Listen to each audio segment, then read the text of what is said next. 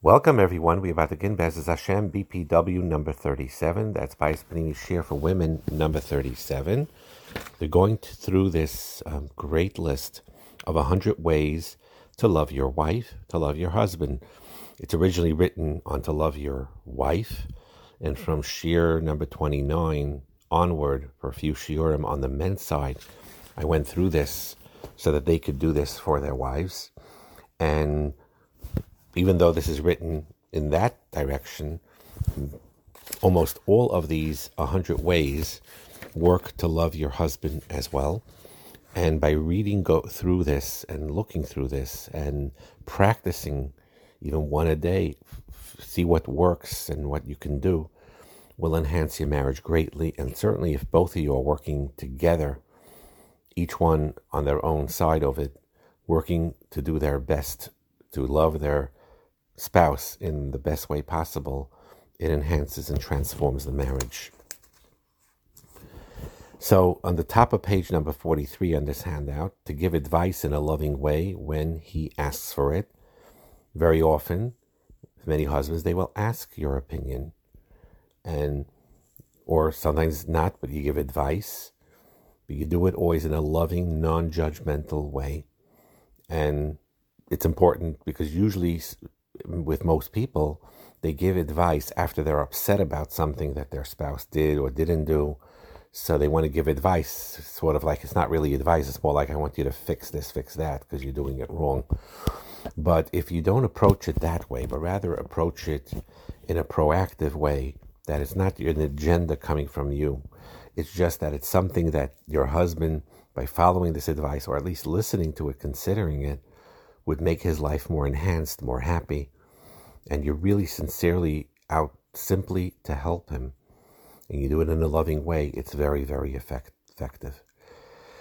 Defending him to others and preferring him over others are very, very important concepts that are connected very much with loyalty. This is very, very important, and especially true when you're with your own family members. It's very often happens that when you're with your own siblings or your own parents or your own family members, that whether in front of your husband or not in front of your husband, they'll be critical of your husband, and you need to stay strong and defend them, explain that you don't appreciate being talking about your husband this way, and you always look at the good side of things. This doesn't cover up when there are things between you and your husband that requires talking things over, talking things through. We talked about it in many shiurim about the healthy communication of airing things out when there are differences between the two of you and things that you need to both to work through. That requires a confidential, separate discussions between you and your husband in a loving way, in a calm way, to express to each other what those issues are. But to others, you're always, always loyal. There is absolutely zero benefit and almost in all cases harm when you allow others to speak negatively of your husband, and you let your families do so, and they talk to you about it, and you respond back. It's not a healthy thing at all. There are times when there is an issue where you need to get it off your chest, or you need to discuss it, and you can say, who am I going to discuss it with? I need to. Then that is where you go to a Rav that you both look up to, or a coach, or a marriage counselor, an objective professional. That's a different situation. If there is a situation where you and your husband are having problems, and you're trying to work it privately and it's not working, and you need someone to turn to, the last person, generally speaking, you turn to is your own family members and siblings, or even his. The best first thing to do is to find that objective third party, caring, confidential, either caring, confidential friend. But again, when I say the word friend, it doesn't mean the friend that you go shopping around with or schmooze with. It's a type of a friend that is on a higher level, that is a confidential person, a wise person, sees angles of things. It's a type of friend that is a true friend, meaning they also tell you when you need to correct things because they love you. A real friend like that So maybe in some situations, you could privately say, I'm having this issue. Where do I go? What do I deal with? So you don't feel alone. And again, with Hilchos Lashon Hara, you have to review it. But generally speaking, when you tried working through things with your husband and it hasn't worked, and you're going to a Rav or a professional or an objective outside person or this friend, but again, it has to be a very special and specific that person friend. They must be confidential, and it must be l'tayalas. So then it is a healthy thing. But here we're talking about your friends overall, your family members overall, and just, when they say negative things, and you must be very strong to block it out and to say and to show clearly you don't appreciate them talking about your husband this way, and you defend them. Each one needs to defend each other. Victor Miller talked about it a lot. I talked about it when I talked to the husbands defending their wives as well. When their parents or siblings say something negative about their wives, they cannot hear it. They cannot tolerate it whatsoever. And in a nice way, figure out the kibbut of aim aspects, but to be say under no terms, you say them, tati, mami, whatever, I love you very much, but I will not hear this anymore. I appreciate if you do not discuss this anymore. I don't want to hear it. It's a private, it's between, whatever it is, it's my marriage, it's my life. And in a nice way, you tell them to stay out of it. And you defend your husband and your wife. And you protect their integrity, you protect their dignity. And preferring him over others simply means that priorities. You're talking to the phone with a friend, and whatever it is, he comes in and he's sitting by the supper, and you have an opportunity to sit with him together and talk and eat together. Then you say, sorry, my husband's home and I need to hang up now. And that's what you do. It's a healthy thing to do that. If sometimes you have an emergency, sometimes you have something that's pressing that someone calls, so then you pause the phone and you explain it to your husband, and you say, this is a particular case that I really just need to deal with. Hopefully it'll just be 15 minutes, and then I'll be able to talk to you. You communicate that. It's still confidentiality. I have that sometimes with me, where a wife will want to talk to me, and there's a phone call that is pressing and was expecting for a while. So I just have to make sure to make it my business to get off the hook. Excuse me, hold for a minute, go over to my wife and explain, whatever. This is a particular phone call that hopefully won't last long, but I have to take this call. You communicate with each other that way when that happens. But when it's not an urgent call, and when it's not an emergency, it's a friend or whatever it is, you need to learn how to just simply say sorry, or excuse me, I have to go. You could say this, you don't have to say this, but I'm sitting with dinner with my husband, or I need to talk to him. My husband walked in the door. I need to talk to him. You don't have to say that to the person you're talking to, but that's the concept. You make it very clear that he is priority in your life. Next thing is very important, the fourth from the top on page 43. Do not expect him to do activities beyond his emotional and physical capabilities. Now, on the husband's side, I stress this very, very much.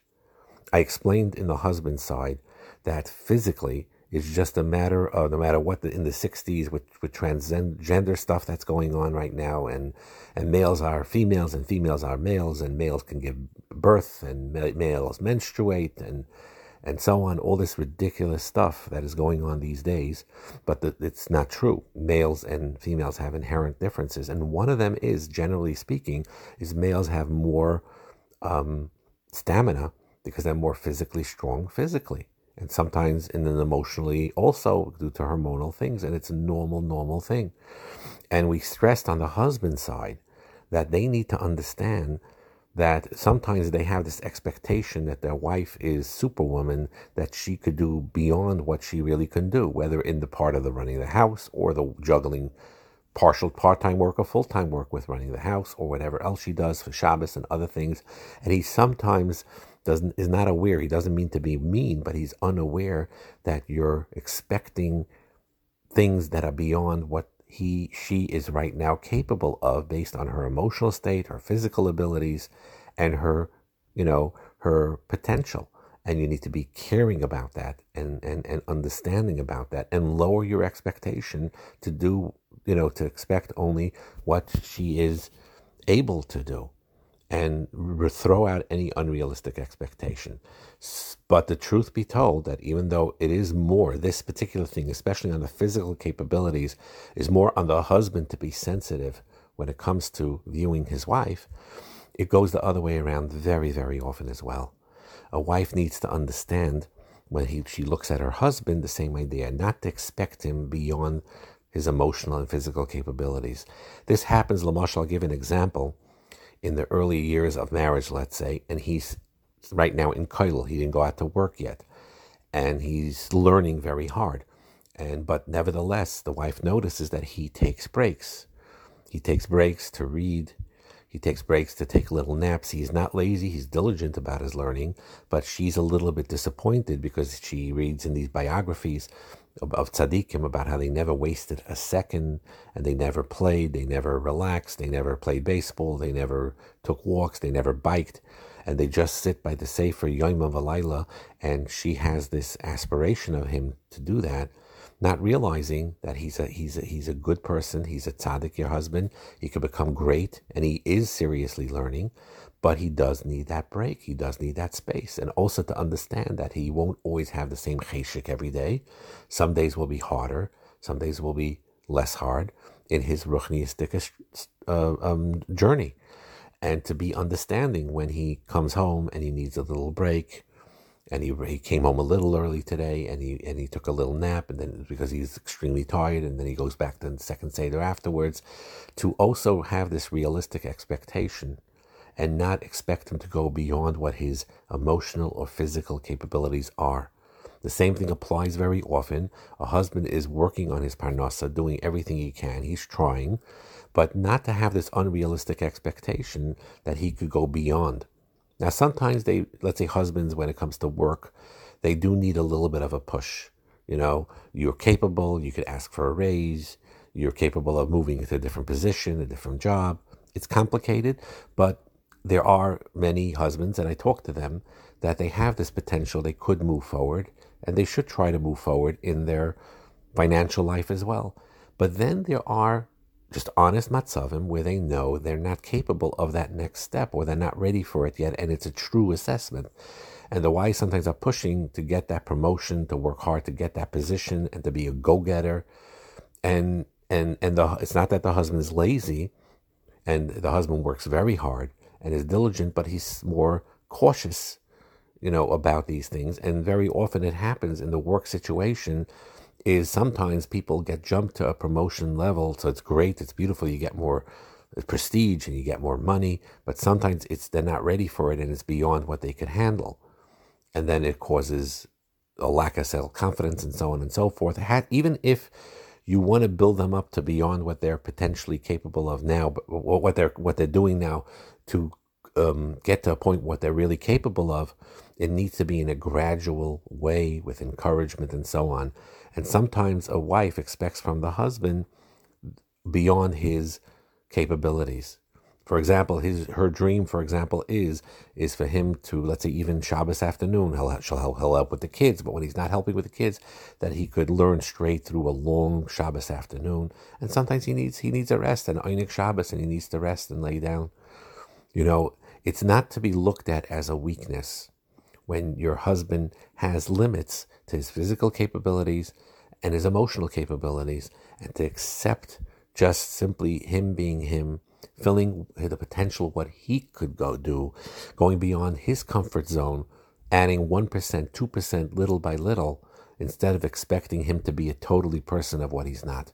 And not to do the comparing game of comparing him to this husband and the other husband, and he's a bigger masmid, he's a bigger go-getter, and so on and so forth. So this is an extremely important thing to think about, that on one hand, you could build your husband's potential, encourage him to grow little by little, but not to unrealistically expect him to go beyond what he's truly capable of as the moment, and not to be resentful about it, but to understand it and to be warm about it and emotionally supportive of him of it.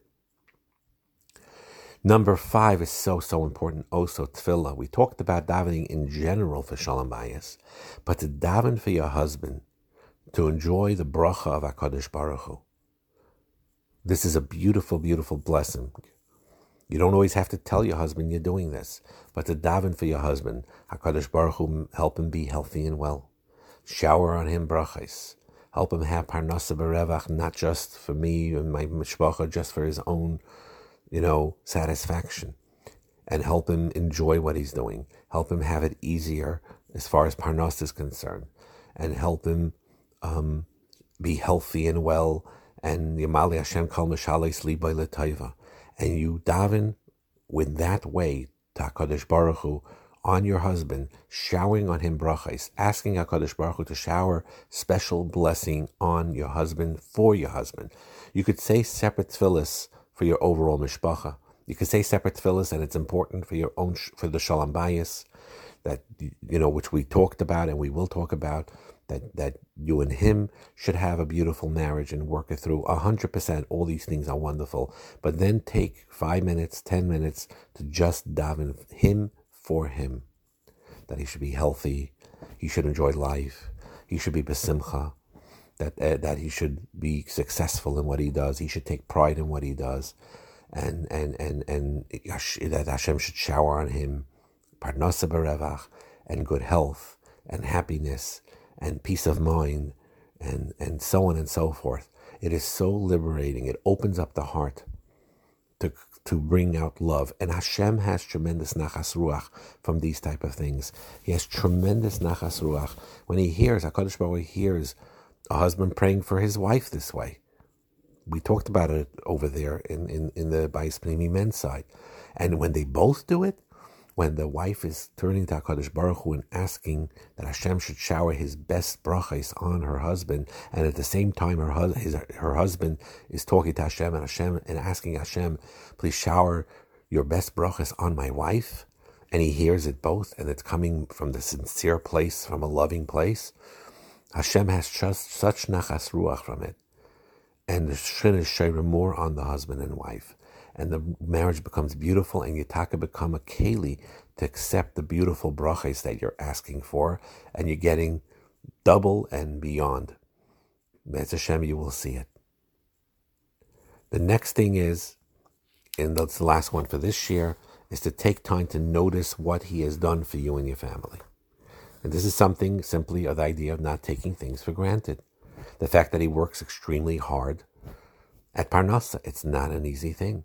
It is very, very rough. He probably doesn't tell you even 10% of the difficult challenges that he needs to deal with at the workplace, or that the way he works with the kids, or does homework with the kids, or takes them to Avis Abanim Matzah Shabbosim, or sits with them before they're going to sleep and tells them a story about a chazal, or reads them a book, or allows you to take a nap while he takes care of the kids. You go to sleep, I'll take care of the kids. All these little subtle things, even just simply the learning atmosphere in the home. If he opens up a sefer and learns, if he's going to Shachris and davening, and his Birchas Hamazon and Zmiras and Shabbos, or whatever, every positive thing that your husband does for you personally, for your family and your children overall, to notice it and to appreciate it. Again, it's a two-way street. He needs to do this to her, for her, equally and even more strongly, to appreciate what his wife does for him, and what his wife does for the mishpacha, in the cooking and the taking care of the children and everything else in between. It is extremely important thing to notice those taivas, and hopefully he learns it the right way, those various forms of intimacy, and he tries to practice that with you, to appreciate that he's doing that for you, and so on and so forth. Bracha and Atzlacha.